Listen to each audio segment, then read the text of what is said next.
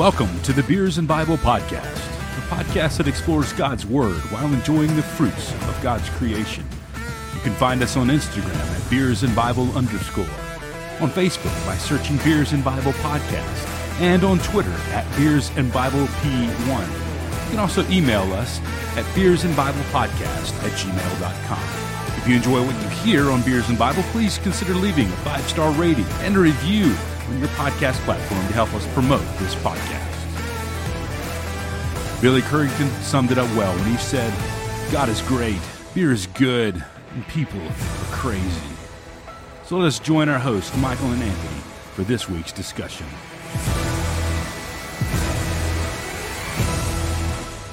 Welcome to episode number 74 of the Beers and Bible Podcast. I am Michael. And I am Anthony, and we are glad to be back with you for yet another week of Beers and Bible. We are ready to get to it.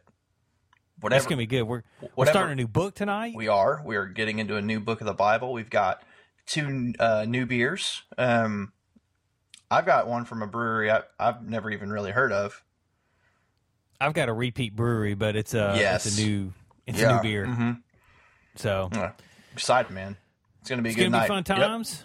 We're going to drink a little bit of beer. We're going to have a good time. We're going to relax tonight. So what beer do you have tonight? So tonight I have from the Brewing Project, and they are based in Wisconsin. I have the Ooey Gooey Peanut Butter and Jelly Sour Ale. Ooh. So this reminds me of No Crusts. Yeah, that's really the reason why I got it. It is, the can, it just has like a piece of bread with jelly and peanut butter writing out the name on it. It's purple. Brewing Project is spelled with a K in project instead of a C. Mm-hmm. And it's... Because grammar matters. Mm-hmm. The Ooey Gooey, it's sour ale with raspberry, blackberry, peanut, and peanut flavoring. So I'm excited about this. I'm trying to see, the can is not helpful, so I'm going to have to do some extra digging here. I should have already done this, but... Well, while you're digging, I'm going to talk a little bit about mine. Yeah. So I have from the Fairhope Brewing, and Fairhope Brewing was the one that brought us I Drink, Therefore I Amber, that got 5 Luthers. Mm-hmm. From both of us, right? I think so. I think we both gave it 5. I have the Amateur Sketch Double IPA. I don't know that I've ever actually done a double IPA on here. Not on purpose. Not on purpose, at least. But I bought this one simply because of the name, and it's a week after St. Patrick's Day. And if you're familiar with the city of Mobile, Alabama, and St. Patrick's Day, and the amateur sketch that popped up of a leprechaun that put Mobile on the map for like 6 hours one St. Patty's Day, some people, I think they ate the wrong mushrooms, and they decided that they saw a leprechaun, and it made the news, and Mobile was thoroughly embarrassed after that. But we turned it into a joke, because that's what we do here in South Alabama. We turn everything into a joke. Yeah. Hey, if you can't laugh at yourselves, laugh at somebody else. That's what I always say. Yeah. So the whole reason I bought this was because it was called Amateur Sketch, and I was like, "Oh, it's the leprechaun." Yeah, but that's cool. On the can, it actually has, so the Fairhope Brewing logo is like a pelican, and I don't know if you could see it earlier, but on the can, it's actually like a 4-year-old drew a pelican. That's amazing. Is what it looks like. You know, some guy at Fairhope Brewing just had their kid draw a really crappy pelican. Like, hey, do you know our logo, and can you draw something that looks a little like it? And even if not, then let's roll with it anyway. Let's just go with it. Yep. So that's why I bought it. I'm going to see if double IPAs are my thing or not. I'm betting they're probably not, but we're going to give it a shot. You don't like single IPAs, so I'm a little curious how the double is going to go for you.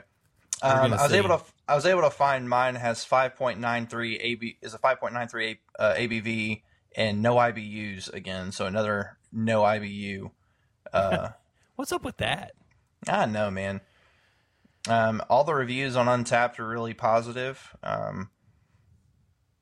In the 4.5 range on their rating scale. And we're going to see how it compares to No Crust. I'm expecting it to be a little more tart than No Crust. No Crust, if I remember right, was sweet. Mm-hmm. Was like very sweet. So I will say this one comes in at 10% ABV. oh snap! Yeah, and I've got 2 tonight. So Well, you may want to pocket one of those and just I save may it. call it at 1. We're going to see what happens. Well, But yeah, coming in at 10%. There's no IBUs on Untapped on this one either. Average rating maybe there is Untapped 4. is maybe They Untapped is they just may not list it. as detailed on some things as they are on others. Yeah, let's see here. So this is what Fairhope Brewing says about their Amateur Sketch Double IPA. It says this double IPA really packs a full-on hop punch at a hefty 10% ABV. This brew has the perfect balance of big malt with a considerable amount of Amarillo. Amarillo, Chinook, and Mosaic hops. You mean Amaretto? No, it says Amarillo. Oh, that's weird. I know that's a city in like Texas, but Yes, I was it like, is. they bottled Texas? And then here's your reference right here. Much like that leprechaun hiding in the tree, it's hard to find a double IPA in our tap. So grab this one while you can. This is like a limited release. It only came in a pack of 4 from the grocery store. So that was the other reason I bought it. It was a limited release and the obvious reference there to the leprechaun that Mobile is so famous for. So. Right. Well, there's only one way to find out if I'm going to like this thing or not, and that's to crack it open and drink it. Yeah, let's crack open what we got and get to drinking. Here we go. 1, 2, 3, crack.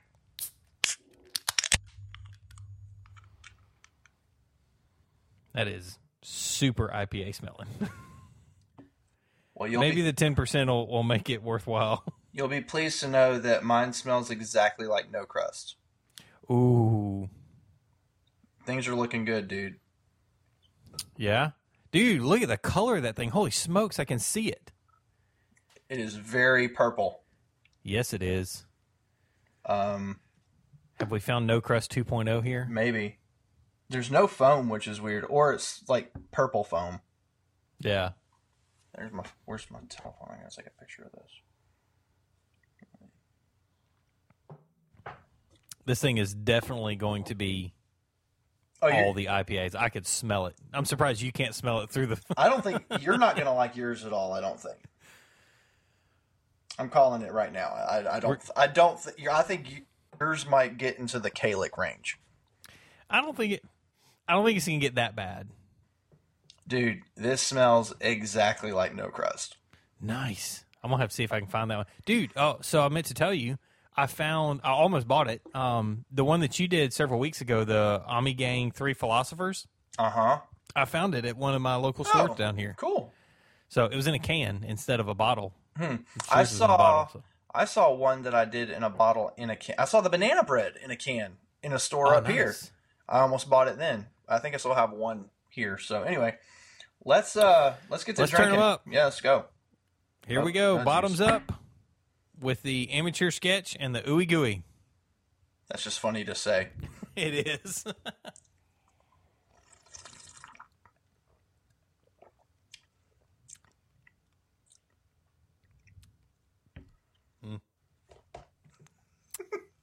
So you're giving yours 5 Luthers. I can already tell. Why don't you go ahead and go?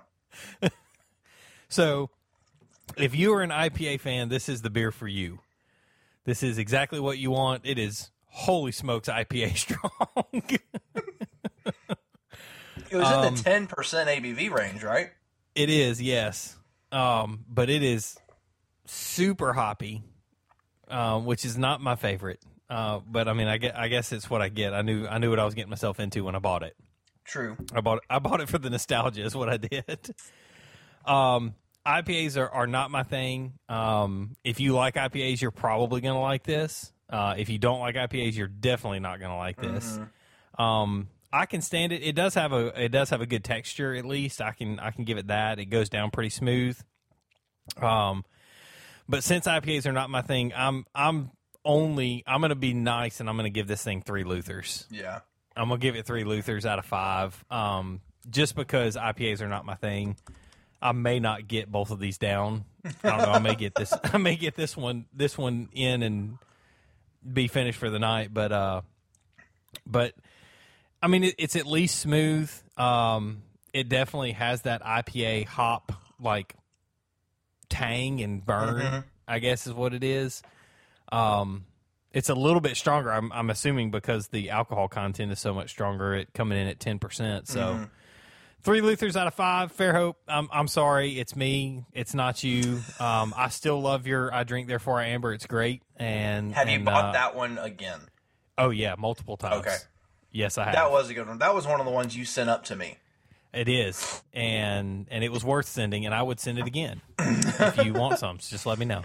Well, but yeah, so there we go. That's the amateur sketch. The nostalgia is great. The beer is not my flavor, but if you like IPAs, you're going to like this one more than likely. So go find it if you like them. And I'm now waiting on 5 Luthers to come from Michael on this peanut butter and jelly ooey gooey sour thing that he's got going on.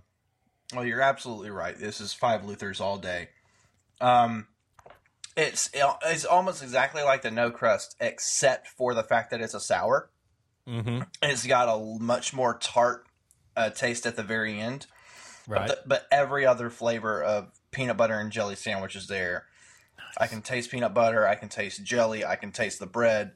And it's the color is really cool. We'll post a picture of it. But I'll get it right this week, maybe.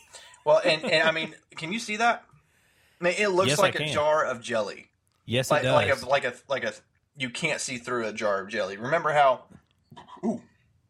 on the No Crust it was semi-translucent, or you could see like the particulates floating around that look like seeds and jelly. Well, this one is. Good grief! What are you doing? I don't know. This one looks like just a straight up jar of jelly, and it is so good. I really do enjoy sours, and this one's going to be at the top. I will be getting this one again. Nice. Probably sooner than I like to admit. Like tomorrow. Maybe so. The only thing is, there's only 4 of them, and it's a little pricey. Yeah. So the good ones usually are. Yeah, and it is on point. So nice. The brewing project, I've been looking. The package store I've been going to has a much wider variety than the stores I was going to. Yeah. And which we're going to talk about in a minute. Yeah. So and I've been seeing this one for several weeks now, and I finally decided to pull the trigger on it this week. And I'm glad I did, because it is every bit of 5 Luthers. Nice. So that's awesome. Mm-hmm. That's awesome. I don't know if I'm more generous with my 5s, or if I am just looking out on finding 5 Luther beers and you're having a hard time. But I have not done well in the last it's been a minute. Probably 15 or 16 episodes. I've only got 1 5 Luther, and that was the Mangrove. Mm-hmm. That started episode 67, the first time we revealed ourselves. That came in at 5 Luthers, and I've been kind of weak. I had 2 4.5s in there, but everything else has been 3.5s and 4s. Yeah, and now a 3 tonight. Which again, the 3 is not Fairhope Brewing's fault. It's my fault because I don't like IPAs. Right. You were wired a certain way, and that way was not to enjoy IPAs at all. Nope. I don't know what it is.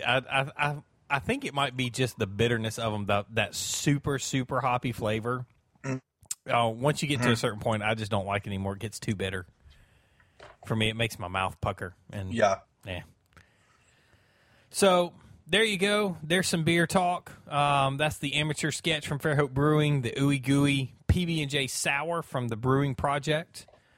Getting 5 Luthers coming in strong. Debut for the Brewing Project. That was a good one. I'll be going back to that brewery. Nice. Well, okay. I say going back to the package store to get stuff from that brewery. I'm not going to Wisconsin. Now I'm going to try to find it, though. I'm going to see if I can find one. I'm going to hit up some different stores around here and see what kind of stuff I can find. So anyway, so tonight we're going to do we're kind of in between. We finished Habakkuk last week, and Michael and I were talking and said, what do we want to do? What book do we want to do next? And then so we have landed on the book of 1 Peter. We're going to do the book of 1 Peter, which we kind of tied to Habakkuk there at the beginning because it really develops. 1 Peter develops a theology of suffering, and so we're going to talk about that for a few weeks.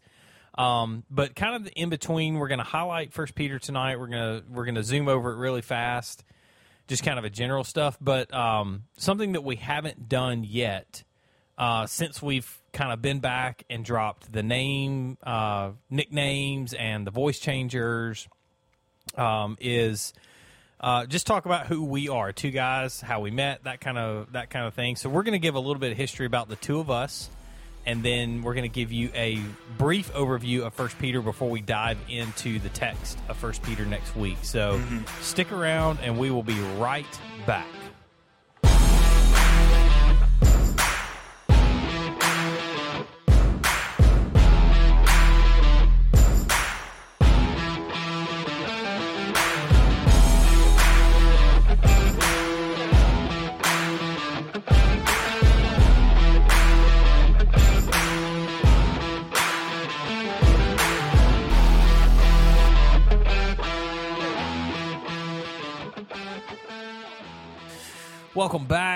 Welcome back. We I'm still trying to get mine down. I'm pretty sure Michael's gonna like bathe in his later. Apparently, it's that good.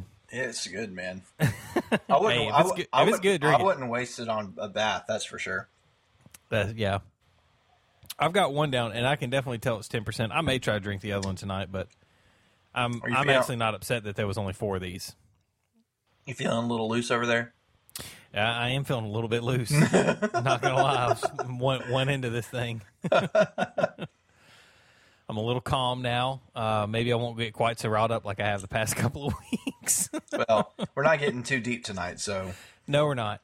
So we're gonna talk. We're gonna take a little bit, just a few minutes, and talk about who we are as guys, men, husbands, fathers, just who we are in life, and then how we met, kind of our story, how the two of us met, and how that led to the podcast. So I'll go first. So my name is Anthony. I'm from South Alabama. I've always really kind of lived in South Alabama, other than the 2 years that I spent living in Georgia, in the same city as where Michael was, which is where we met. But I am edgy. You've probably figured out I'm the one who went to college for Christian studies. I have 2 degrees. I have a bachelor's degree from the University of Mobile. I have a master's degree from New Orleans Baptist Theological Seminary. And it was I did the 10-year route where I finished college. I finished my bachelor's degree, then I took 10 years off, and then I went back to seminary. And so that's why I'm a little bit older than most people who graduate seminary. You know, most of these guys are 22 years old. I was like 36 when I graduated. Yeah, so. When we met, had you just started seminary? You were about halfway through. I was about halfway through when we met. Yeah, because I had like 3 more semesters to go, and it took me like 2.5 years to finish. Yeah, and you graduated while you were still up here. Yeah. Yes. So graduated May of 2019 from New Orleans, NOBTS, and loved it. Loved my time there. And Michael and I met in January of 2018. And so up until then, I had worked a bunch of different jobs, and I had done a bunch of different things, and started working for churches really in 2015. I worked for a church down here in South Alabama, doing a lot of tech stuff, and then a friend of mine called, and he was like, "Hey, man, we're going to be hiring for this position. Would you be interested?" And I was like, I'm never going to say no to an opportunity, so I said, sure, throw my hat in the ring. And then that led to Michael and I meeting because he was on staff at the church that I joined the staff of as a production guy. And so that's really kind of how we met. I as a college student, I always kind of felt the urge or the leaning to be in ministry, to work in ministry. But God just never really provided a full-time outlet for that until 2015. And so that path was paved there, and I did do stuff part-time, and I did stuff, in my spare time for churches, I help churches, and the church that I was a part of, I've always been involved in church. The church that I was a part of, I played in the band. I'm a musician. Really, kind of by training, I'm more of a musician than I am anything else. Everything else that I've picked up that I've actually gotten paid to do has been the stuff that's kind of attached to being a musician. You learn how to do tech stuff. You learn how to work.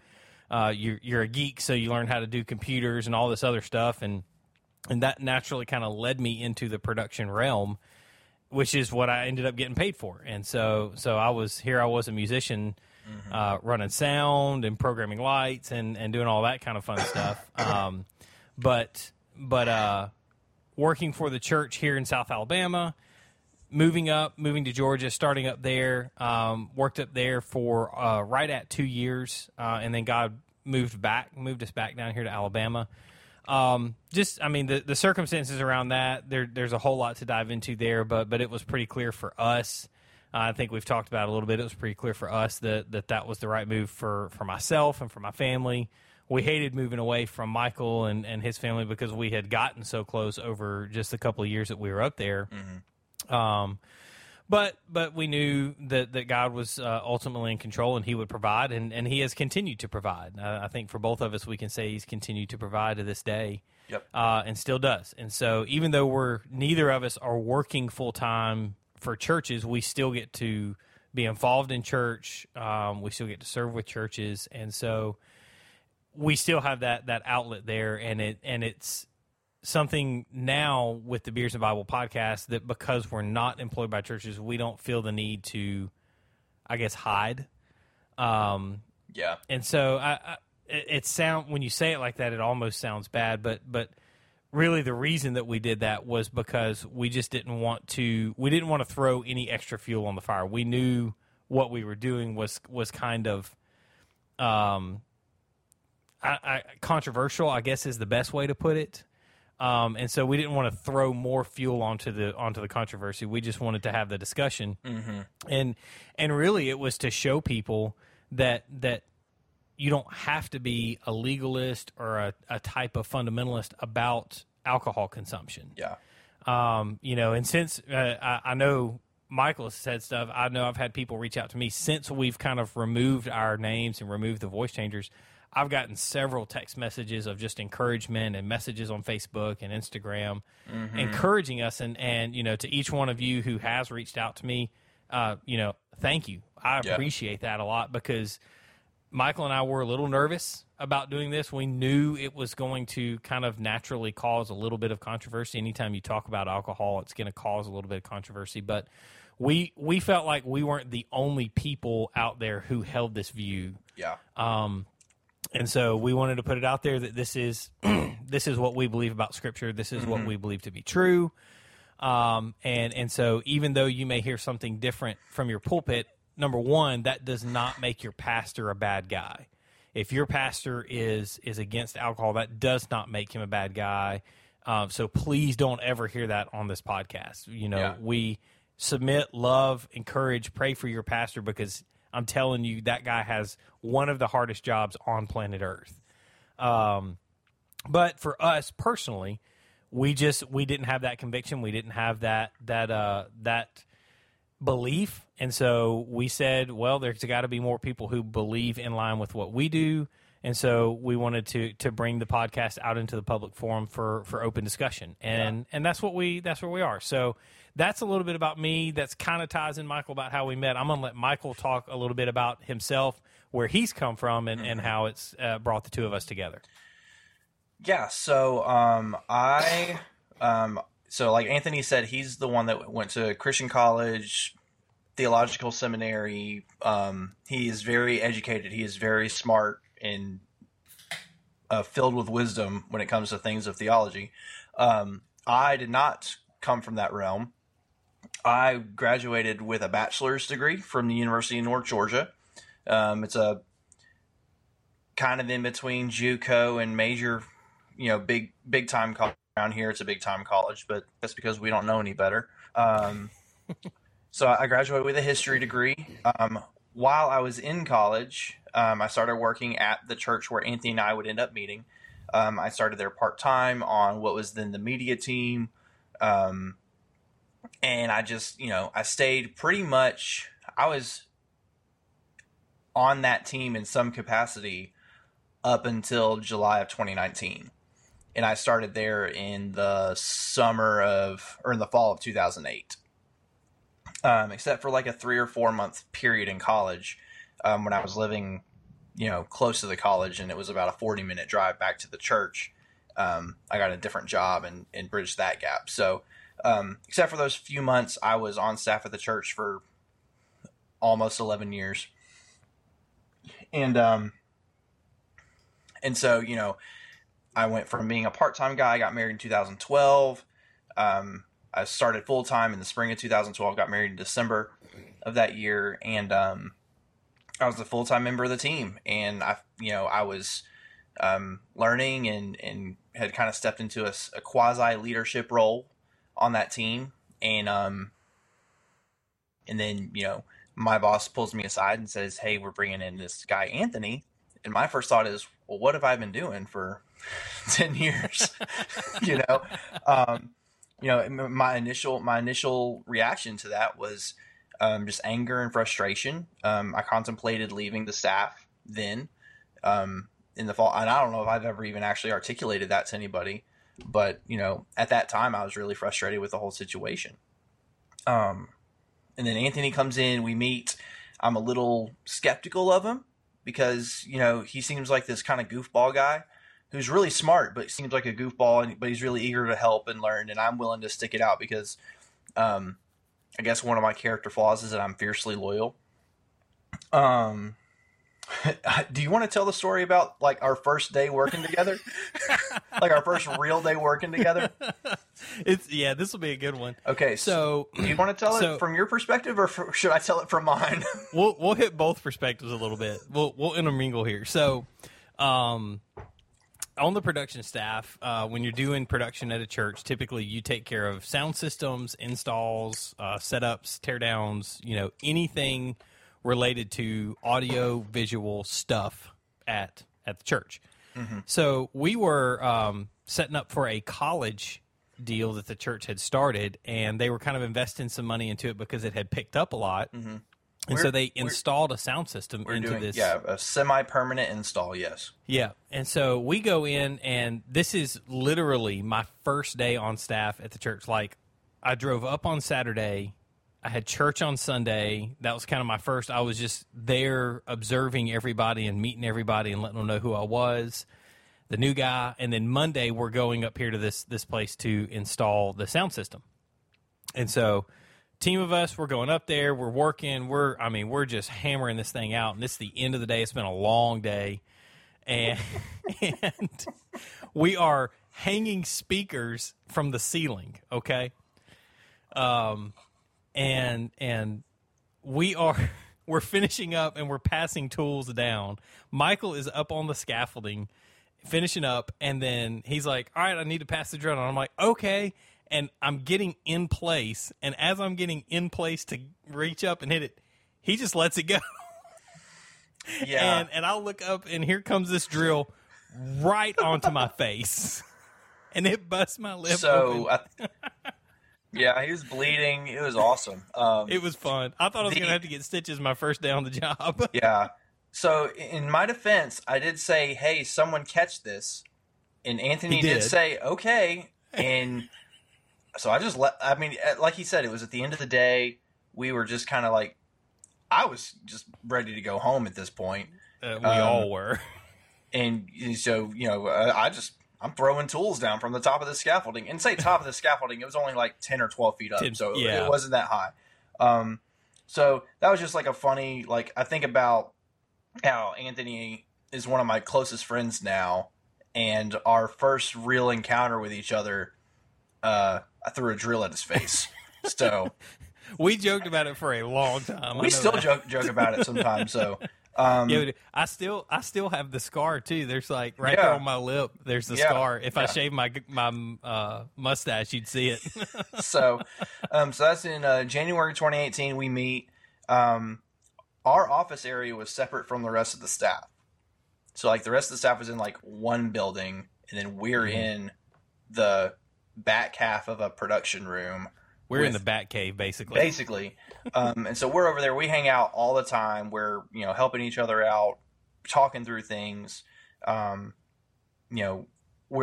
jobs are connected, but they're not really like dependent on each other, if that makes sense. Like Anthony does his thing, I do mine thing, and when we have to come together, we come together. And so we're doing that. And then in July of 2019, an opportunity came up for me that was too good to not at least go after. And I went. Anthony was really the only person on staff that knew that I was contemplating leaving the staff. And I was offered the job, and I took it, and it's allowed me and my family to do some things that we would not have been able to do. If I had stayed in that position, and I didn't see any opportunities for me to move out of the position I was in at that point. There was frustration with some things that we were having to deal with. And when my whole thing is, when an opportunity comes, you never want to say, I wish I had. Like if I had gone and got and interviewed and they had never called me back, I would have been fine. Yeah. But I could not have lived with myself if I did not at least go for it. Yeah. So, I left in July 2019. I think that came as a shock to a lot of people, especially given how long I'd been there.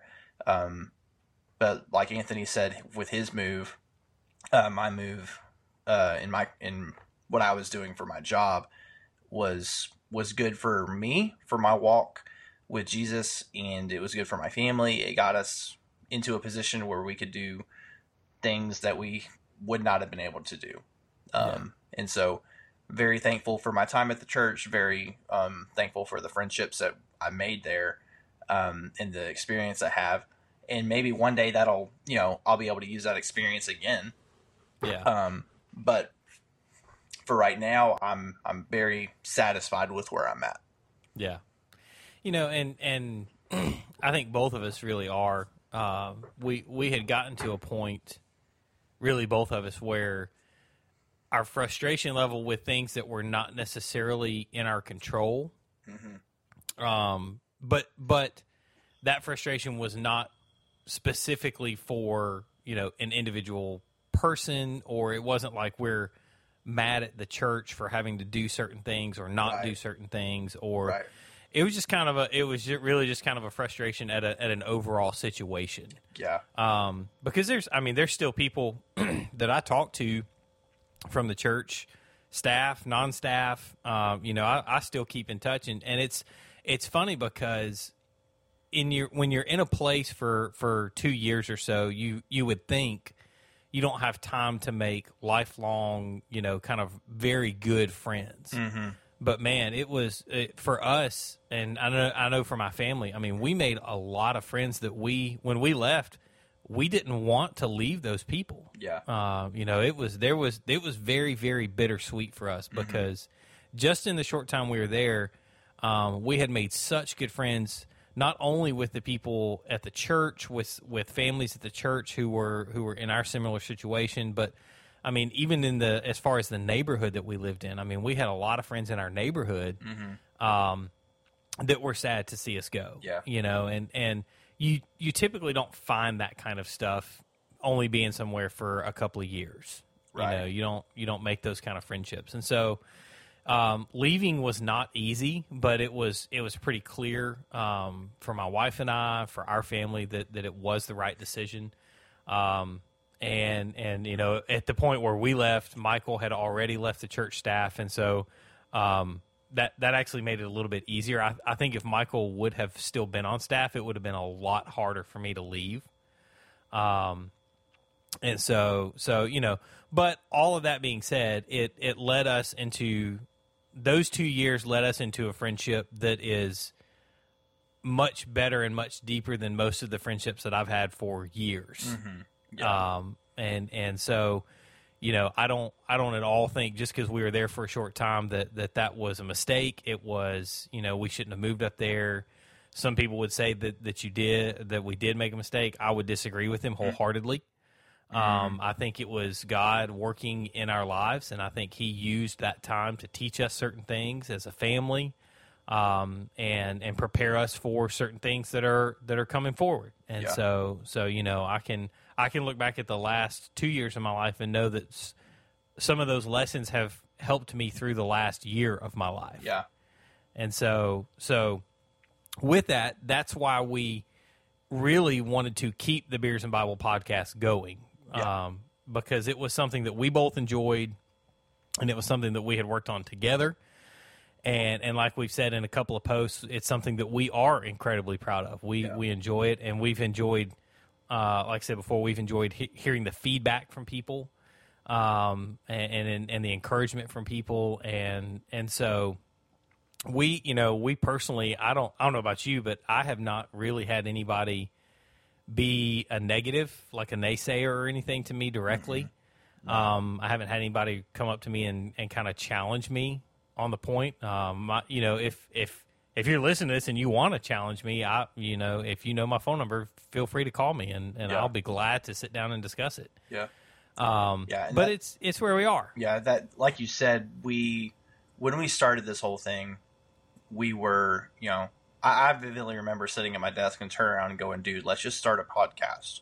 Like, I vividly remember that. Yes. And, that's kind of that's what led to us today, or to where we are today. Mm-hmm. And, at the very beginning, it was, we couldn't reveal who we were because we were on staff at a church.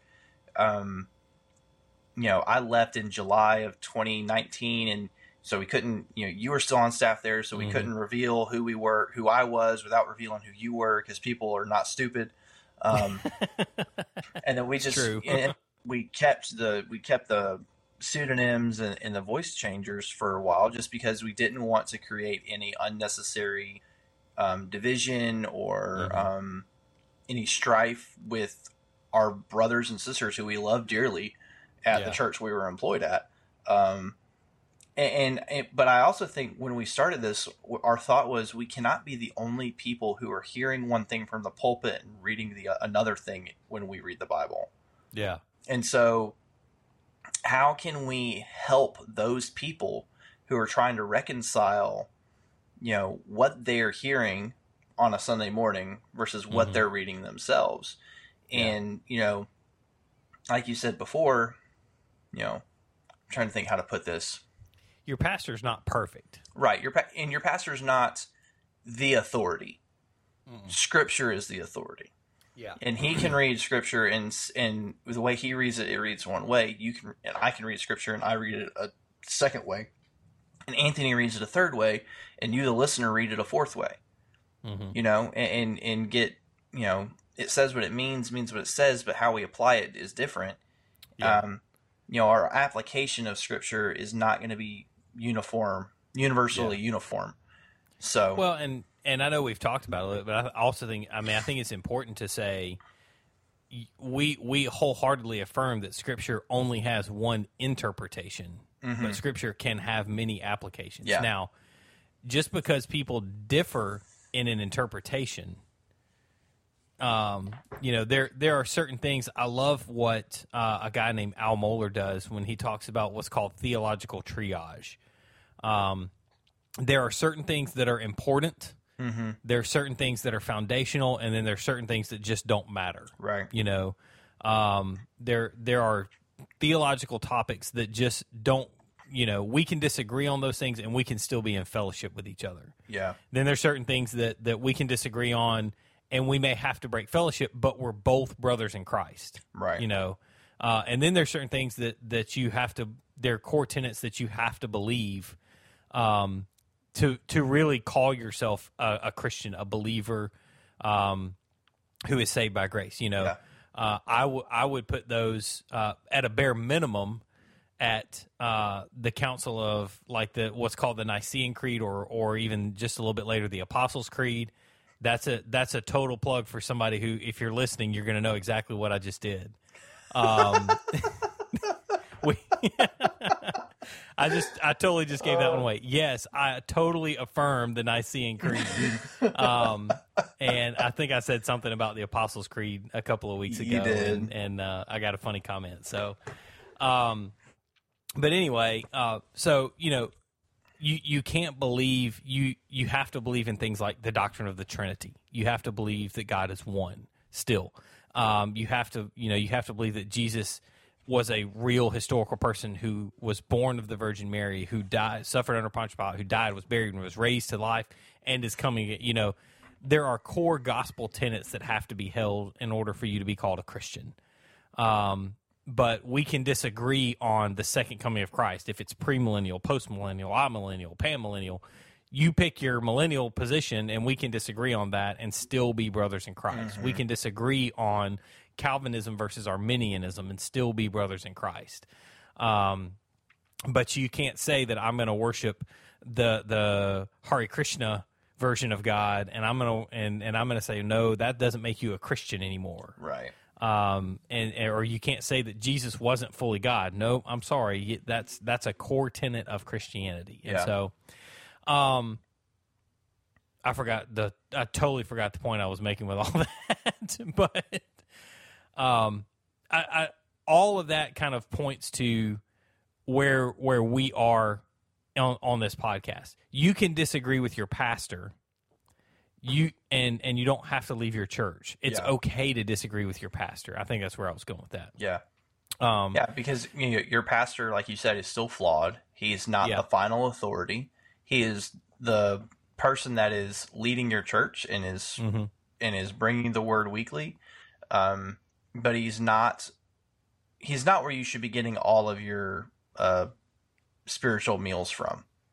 Yeah. There should be some, you should be doing some studying on your own. You should be listening to other pastors. It's always good to expand beyond the scope of just the pulpit that you sit in front of on a Sunday morning, and I think we as believers need to get out of our bubbles where like the church we go to, the Little C church that we go to is the only church that's doing it right. I feel like there's a lot of believers who, and maybe I might be missing this, I don't know, but there's a lot of believers who think their church is doing it the way. Yeah. And there's not, there's no other ways to do church. Yeah. And I don't know if that's a rabbit trail or not, but I do think we do need to point out, and we mentioned it when we revealed ourselves a few weeks ago. When we left the staff at the church at our separate times, I left in July, Anthony left in December of 2019. We did both leave on good terms, and we both, I put in my notice and worked my 2 weeks, and started my new job the following week. Anthony fulfilled his commitment once he decided, hey, it's time for me to move on. And Anthony fulfilled that. So, but we left on good terms. We still have people there that we love, cherish, care about. I had lunch with a guy a couple of weeks ago that I very much care about and love. So, there are still relationships there that we are continuing to pour into. Yeah. And, just because we don't align with the teaching of a certain church doesn't mean that there aren't people there that we care about. Yeah. Yeah. And it, I think it's important, again, to point out that you don't have to agree on everything. Mm-hmm. You don't, even inside of your church, you don't have to agree, and you can still love each other in spite of your disagreements. I think a few weeks ago we talked about cancel culture, and we've gotten to a point now where any minor fractional disagreement is leading to just a destruction of friendship. And I'm just, I'm going to say it. That is destructive for society. It is going to lead to the implosion of society and culture in general, because you're going to be left with nobody who is your ally. Everybody is going to become your enemy when you have that mindset. Yeah. And so, as Christians, the book of Ephesians teaches us to speak kindly to people and to love people and to speak encouraging words to people. And you can do all of that in the context of disagreement. And so I think for Christians, it's important to understand that disagreement doesn't mean disfellowship. It doesn't mean that you have to abandon everything in that person or in that thing. So if you disagree with us on the position of alcohol, that's great. I don't mind. That doesn't bother me one bit. If we sit down and you say, man, I would prefer that you not drink a beer. Okay, no problem. I have no problems with that. Yeah. But if you sit down and I order a beer and you're like, are you going to sin like that? Then we're going to have a discussion because you don't have a scriptural argument for what you're saying to me. Yeah. There's a difference between mentioning it on the front end, like if you know that someone drinks alcohol and you would rather them not, mentioning it before they get to the point of ordering. Yeah. If you're at a restaurant or a bar or something, is a much more loving, caring way to interact with them rather than trying to condemn them after the fact. Yeah. I want to tell a story right here. So this is going to go way back we were still in college. I think I would have been 22 or maybe 23 at the time. So I was like 15 or 16. Cool. Something like that. Yeah. You would have not been drinking beer at this time, hopefully. No, not at all. But I was seeing a girl, and we had talked. We had been dating for maybe a few weeks or a month or something like that. And a couple of guys were coming over to my house, and we were hanging out. And she calls and she's like, "Hey, you want to hang out?" And I'm like, "Sure, we're at the house. We're here and we're hanging out." And she's like, "Okay, I'll just come over." So she comes over and we were having a beer. Well, she comes over and is really quiet. And normally she's not quiet. And so I was like, something's wrong. And then she's like, "Hey, I've got to go." I was like, "Are you sure you don't want to hang out?" She's like, "No, I've got to go." And so she left and I texted her. I was like, "Is everything okay?" I was like, "You're kind of quiet. Were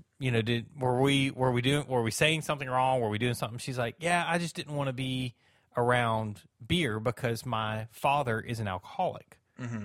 And I was like, "Whoa, time out." I was like, we're going to put it away. You come back. And but it was one of those things where I think an interaction like that is really the best of both worlds because number one, she didn't want to make a big deal out of it because she realized that we weren't doing anything wrong scripturally. Mm-hmm. And so she didn't want to put that burden on us. Yeah. She just said, "I'm just going to remove myself from the situation. I'll come back later." Yeah. And on the flip side of that, when she told me, I just don't want to be around that because of the struggles that my father's had with it. And I don't like to see that. My response as a fellow believer and seeing her as my sister in Christ says, no, I'm going to put this away. This is not important. Yeah. To me, this is not as important as spending time with this. We ended up not getting married. This is not the girl that I married, but at the time we were talking. And so the whole point of that is the communication. We had communication at the time to say enough to say, this is how I feel. And that didn't offend me or that didn't make me go, well, that's dumb. Why would you think that? You know? But it was good on both sides because we both realized at the time, hey, we can do this. We just have to be upfront and communicate with each other. Yeah, it has to be a two-way street. Yes. If there's differing opinions on any topic, really, there has to be a willingness on both parties to communicate their expectations. Yes, absolutely. And especially when it comes to things like alcohol, I feel like the people who don't like it or don't think the Bible allows for it are probably the loudest. They are. And the people who don't, who either are apathetic or actually think, or not apathetic. No, maybe it is apathetic. Yeah. They don't really care either way. The people who don't care either way, or the people who read scripture and be like, you know what, it doesn't really say you can't, and it never says it's a sin to drink, so scripturally there's nothing wrong with it. I think those people are the ones who will never say anything in the contrary of the loud ones who don't like the idea of believers consuming alcohol. Yeah, there's an old saying that the squeaky wheel gets oil, and Yes. that is true. Yes. So to find out where we stand on the consumption of alcohol, listen to episodes 1 through 73 of the Beers and Bible podcast. And so something that we are contemplating, Mm-hmm. and we'd love to hear a little feedback on, is we are talking about re-releasing or going back and editing the original episodes and removing the voice changers. Obviously, we can't remove the nicknames. If you haven't figured it out yet, Anthony, I am Rick, and Michael is Patrick. We did use those nicknames. Well, I don't think we're going to talk about the nicknames tonight. We've gone long enough about who we are, but Yeah. But yeah, so we are contemplating re-releasing those, but we don't want to mess up like current episodes and have it be all weird and stuff. Yeah. So trying to figure out how to do that the right way, if it's just re-uploading or changing or something like that. But we'll let you know. We'll share on our social media stuff what we're going to do with that. But that is something that we're talking about. So I will say that I went back and listened to an episode from back when we had the voice mods on it, and it sounds so weird now. It really does. Listening to, like, before I was like, it's just whatever. It is what it is. Like, at that point. And now, after having had a few episodes out, I'm like, well, we probably need to do something about that. If you're a listener who has been with us from like episode 1 and suffered through all of the voice mods, all the episodes with the voice mods, kudos to you. Please email us. Like, I feel like I should give you some kind of prize. I mean, it's probably not going to be anything because we don't have any money to give you, but no, like, I feel like you should have some kind of prize. So let me know if you've listened to all the episodes. We do have some preliminary cool stuff in the works that we will share at some point once we've got it all nailed down. Yes. In terms of things that you could use to share with your friends about the podcast. Help promote the Beers and Bible podcast. Yeah. The best thing you can do is rate and review, but yeah, well, worst case scenario, just tell people. Anyway. That's right. So now that is that enough about ourselves? We've gone for a hot minute on that. Are there any questions we didn't answer? I'm a University of Tennessee football fan, and Anthony's a Georgia Bulldog fan. Yes, I am. So that there's an interesting dynamic to our relationship.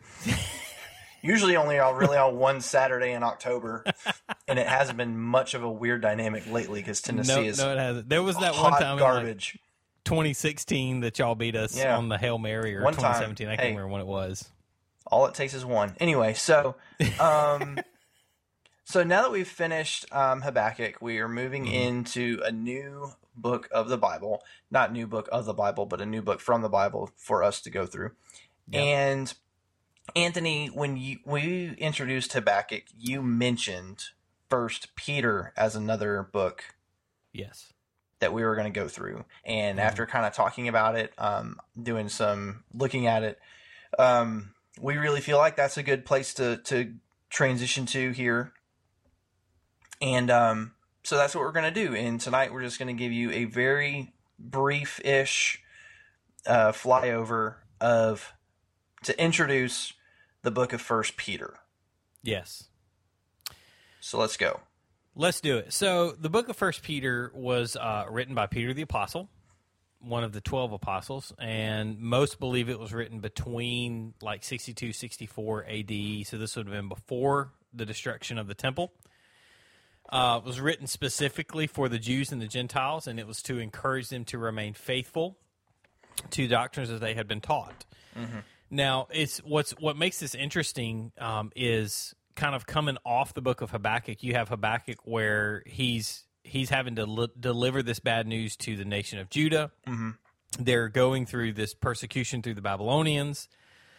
Peter here is in a very similar situation. At this time, Nero would have been the emperor, and there would have been active persecution of Christians at this time as well. Mm-hmm. And so a lot of people will agree that this is Peter the Apostle who's writing this. There are some people who say that no, the Greek is a little too formal. It's a little too structured. Peter wouldn't have been that intelligent. I I hear those arguments, but I also know that when somebody writes under the inspiration of the Holy Spirit, they're capable of things that they wouldn't normally be capable of. So you kind of have to factor that in. Peter, yes, he was a Galilean fisherman, but the 12 apostles, my beer's kicking in really good now. The 12 apostles changed the world. Yeah. And so you're talking about 12 uneducated lowlifes, essentially. Mm-hmm. I mean, that's basically what they were. One of them was a tax collector. He was the low of the low. That would be Matthew. No big deal. He just wrote one of the Gospels. Yeah, no, he's only this guy who whatever. Only this guy who whatever. I mean, it's not beyond the realm of possibility for God to use a Galilean fisherman to construct one of the most important books of the New Testament. Yeah. As far as 1 Peter is concerned, there is a great development of what theologians call the theology of suffering. It's going to be very similar to Habakkuk. It's going to be very much in line, but more towards the church and how the church should be responding. Okay. So in full disclosure here, I have actually completely taught through the book of 1 Peter. So I have a ton of notes, and I will probably talk a lot, and I'm going to try to push as much of this onto Michael as I can because I have a lot to say about the book of 1 Peter because I've studied it. Yeah, so you know what's funny? I'm looking through my Bible. I've got a lot of 1 Peter underlined, so I studied through it at some point too. But I don't think it was when you taught it, because you taught it to our production team. Yeah. So, but I wouldn't have been a part of that because I was too busy doing production team stuff. Yes. That's how staff works at a church. when you're on staff, you have to do all the stuff that the volunteers don't do. Yeah. Anyway, but yeah, I've got a lot of 1 Peter underlined, so I'm excited to relearn things that I have obviously forgotten. It is. It's a really good book. So, what's the key verse for 1 Peter? So it's funny. The key verse is actually one I don't have underlined. So I need to. You're going to need to underline that. So 1 Peter 4:19 says, in the Holman Christian Standard, so those who suffer according to God's will should, in doing good, entrust themselves to a faithful Creator. That is right in line with what we were just talking about in Habakkuk. Mm-hmm. The righteous one will live by his faith. You know, even in suffering, we are to trust God with whatever we are going through and continue to do good in spite of the trials and tribulations that we're going through. Right. And it's yeah. So it's, one of the main theme that you're going to hear repeated through the book of 1 Peter is this idea of doing good while going through suffering. Multiple times Peter is going to say when you face suffering or when you face trials, it's a lot like James in some aspects. Mm-hmm. When it's not a matter of if you're going to face persecution or trials, but when you do. And so, it's important for Christians to understand that the gospel does not call you, will not call you, has never called you to a easy life of fun and carefree days of, laying on the beach. That's not the Christian lifestyle. The Christian lifestyle is hard. I think if you look at the person and work of Jesus, you will see that pretty clearly. Mm-hmm. And so the book of 1 Peter is a book that highlights a lot of those points pretty clearly. Peter is the apostle who was crucified upside down because he did not want to be crucified the same way that Jesus was crucified. He felt like it was denigrating to Jesus for that. So he wanted to be crucified upside down. I think that says a lot about Peter, especially coming off of a book like 1 Peter. Right. Because that shows that that's a man who is fully prepared to give everything for the person of Christ. And now let's also not forget that this is the guy who denied Jesus 3 times before he was crucified. This is also the guy who jumped out of a boat onto water and then started to sink because he was like, oh no, what have I done? Yeah. So, Peter is a guy who a lot of times put his he jumped ahead of himself. And so if you're I am that kind of person. I a lot of times will have to backtrack and pull my foot out of my mouth when I say things. Michael's heard me do it multiple times. No, never. That's never happened. It's never happened. But I mean, Peter jumps head first into something without thinking. Yes, and it's a lot of times either out of his faith or out of his ignorance. And I guess we'll find out which is prevalent as we get into the book. It's a lot of both. It really is a lot of both. So there really are kind of like three main sections that we're going to hit through the book of 1 Peter. The first one kind of covers the first couple of chapters, and it really focuses heavy on doctrine. I think when I was teaching through this, I called it Doctrine for Life.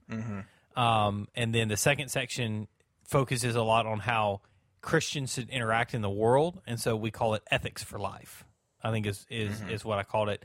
Yeah. And then there are some closing remarks to kind of wrap up, like a lot of the epistles and notes do. They kind of close everything out and point everything again back to Christ, which is what really the whole book does anyway. So let's kind of just walk through each one of these real quick as we wrap this up. But doctrine for life. What does Peter teach us there about doctrine through his book? So Peter reminds us of, or the reader, he reminds the reader of their chosen status before God as a royal priesthood. He's gonna say that a few times here, and then he ties this status of royal priesthood back to examples of Israel from the Old Testament, and he's really trying to use this to point the reader to Christ as the foundation of their faith. Instead of their own merit or their own good works or their family history or whatever it is. Peter's really trying to point the reader back to Christ as the foundation, because he is the foundation. He's the cornerstone, right? So that's really what the first chapter and a half or so is what Peter's really trying to do here. So then he moves on to ethics for life. Talk about that for just a second. Yeah. So then he spends the bulk of this book looking more closely at the direct role of our relationships with our family, and then he also touches on governmental relationships, which is going to get really hairy for you always Trumpers out there. Or you never Trumpers out there. I mean, it's true. It's going to get hairy. Applicable to both. It's going to get hairy real quick. So he really points to the idea that wives, husbands, and slaves are all instructed in, wives, husbands, and slaves are all instructed in their relationships with others, including non-believers. It's not just like Christian wives to Christian husbands and Christian slaves. And, Peter is still going to use this idea of suffering as his main theme. I've got, get my Bible back out. So 1 Peter 2:17 says to honor everyone, love the brotherhood, fear God, and honor the emperor. So honor everyone. That doesn't mean like everyone you agree with. It doesn't mean everyone that looks like you, talks like you, dresses like you, goes to the same church as you. Love the brotherhood. Love your brothers and sisters in Christ. Fear God. That's pretty simple. Yep. And then honor the emperor.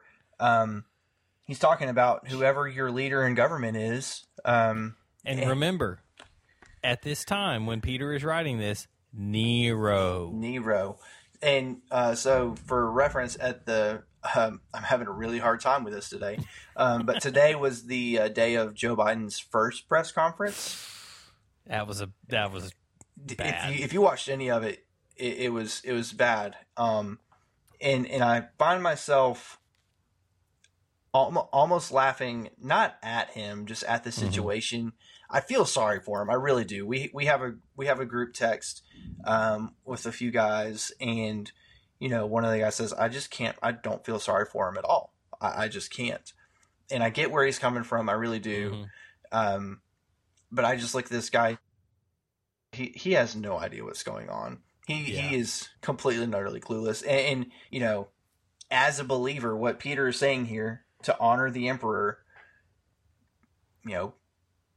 that means pay your taxes. That means be somewhat subordinate, but not not subordinate to the point of like blind obedience. Pray for him. I'm very guilty of not praying for Joe Biden. And it's, that's rough. Yeah. When you see him talk, when you hear the words that come out of his mouth, you're like, oh gosh, oh no. So please. But, do you ever feel like the teacher on Billy Madison? At any point in your rambling, yes, did anything coherent come out of your mouth? Yes, I was May God have mercy on your soul. Yes. I award you no points. So I feel sorry for him. I really do. And I hope that he finds Jesus, and I hope that he governs like he's found Jesus. And I'll leave it at that. But Peter says to honor the emperor. We as believers, we don't have the luxury to pull down or tear down any leader, regardless of their political affiliation in relationship to our own. Yeah. Yep. I know you mentioned 1 Peter 4:19 is kind of the key verse, and I do believe that is the key verse, but I think there is a second verse that Christians should hold dear in this book, and it is chapter 3, verse 18. And if there was ever a verse in the Bible that sums up the gospel in one verse, there's definitely a few passages that kind of encapsulate the gospel into one little section. But 1 Peter 3:18 for me captures the entire gospel in one verse. And it says, "For Christ also suffered once for sins, the righteous for the unrighteous." And let that sink in. Christ suffered for the unrighteous. He suffered for you. He suffered for me. He suffered for all who have put their faith and trust in him. The righteous for the unrighteous, that he might bring us to God, being put to death in the flesh, being made alive in the spirit, in which he went and proclaimed to the spirits in prison. So that gets into verse 19. But you look at verse 18. For Christ also suffered once for sins, the righteous for the unrighteous, that he might bring us to God. If that is not the most clear presentation of the gospel in half of a verse, I don't know what is. Yeah, because that lays it all out on the line. If I'm in a gospel conversation with somebody, that's where I'm going to go. I'm going to say Christ was righteous and he went to the cross for you, the unrighteous. He went to the cross for me, the unrighteous. Yeah. In order to make us righteous. Yeah. My translation, it also says that it could be the righteous one in place for the unrighteous many. Yes. And I have that verse underlined already, but I haven't ever considered the righteous one in the place of the unrighteous many before. Yeah. And then you tie that back to Habakkuk, where we just came from. The righteous will live by faith. Yeah. And so it's Christ's righteousness that has been imputed to us. Yeah. That makes us righteous. Yeah. And so we are called to live by faith. So, and then to close it out, Peter's going to have some closing remarks like he normally does. He's gonna call people to humble themselves. The typical kind of exhortation stuff that closes out a letter, encouraging people. So that's like a super reduced 50,000 foot view of the book of 1 Peter, where we're going to go for the next few weeks. I hope you stay along because it's going to be a super fun ride. I love the book of 1 Peter. Like I said, I've talked through it before. I really enjoyed studying it the first time, and I'm going to enjoy diving back into it again the second time, I'm sure. So we want you to stick around and send us emails or anything like that. Michael, if they want to get in touch with us on social media, where would they do that? You can find us on Instagram at beersandbible_. You can also find us on Twitter at beersandbiblepl1. You can find us on Facebook by searching for Beers and Bible Podcast and looking for our new and updated logo. And then you can also email us over at beersandbiblepodcast@gmail.com. And we would Our love logo, which is completely and totally dope. Yeah, it very much is. So we are excited about the book of 1 Peter. I'm excited about this peanut butter jelly sour. Yeah. It's a little late for a second one, but I may not care tonight. I don't know if you can hear, but it's been like thundering and storming and stuff in the background here. I've made it through 2 of these things tonight. That's more than that's 1.5 more than I thought you were going to drink. That's true. It's still not my favorite. It's still only getting 3 Luthers, but Fairhope Brewing, I'm sorry. I'm really sorry that I don't like your beer because I do like your beer on other things. Just not this time. So. Just not this time. So there you have it. We want to hear from you. We want to talk to you. So shoot us messages, send us emails, whatever you want to do. However, if you want to send us snail mails, then I'm sorry, I'm not giving you my address. But until next week, we will see you later. We hope you have a great week. Drink some cold beer. Go find the Ooey Gooey peanut butter jelly sour. Drink that for sure because it got 5 Luthers, so it's got to be good. And we will see you later. Peace out.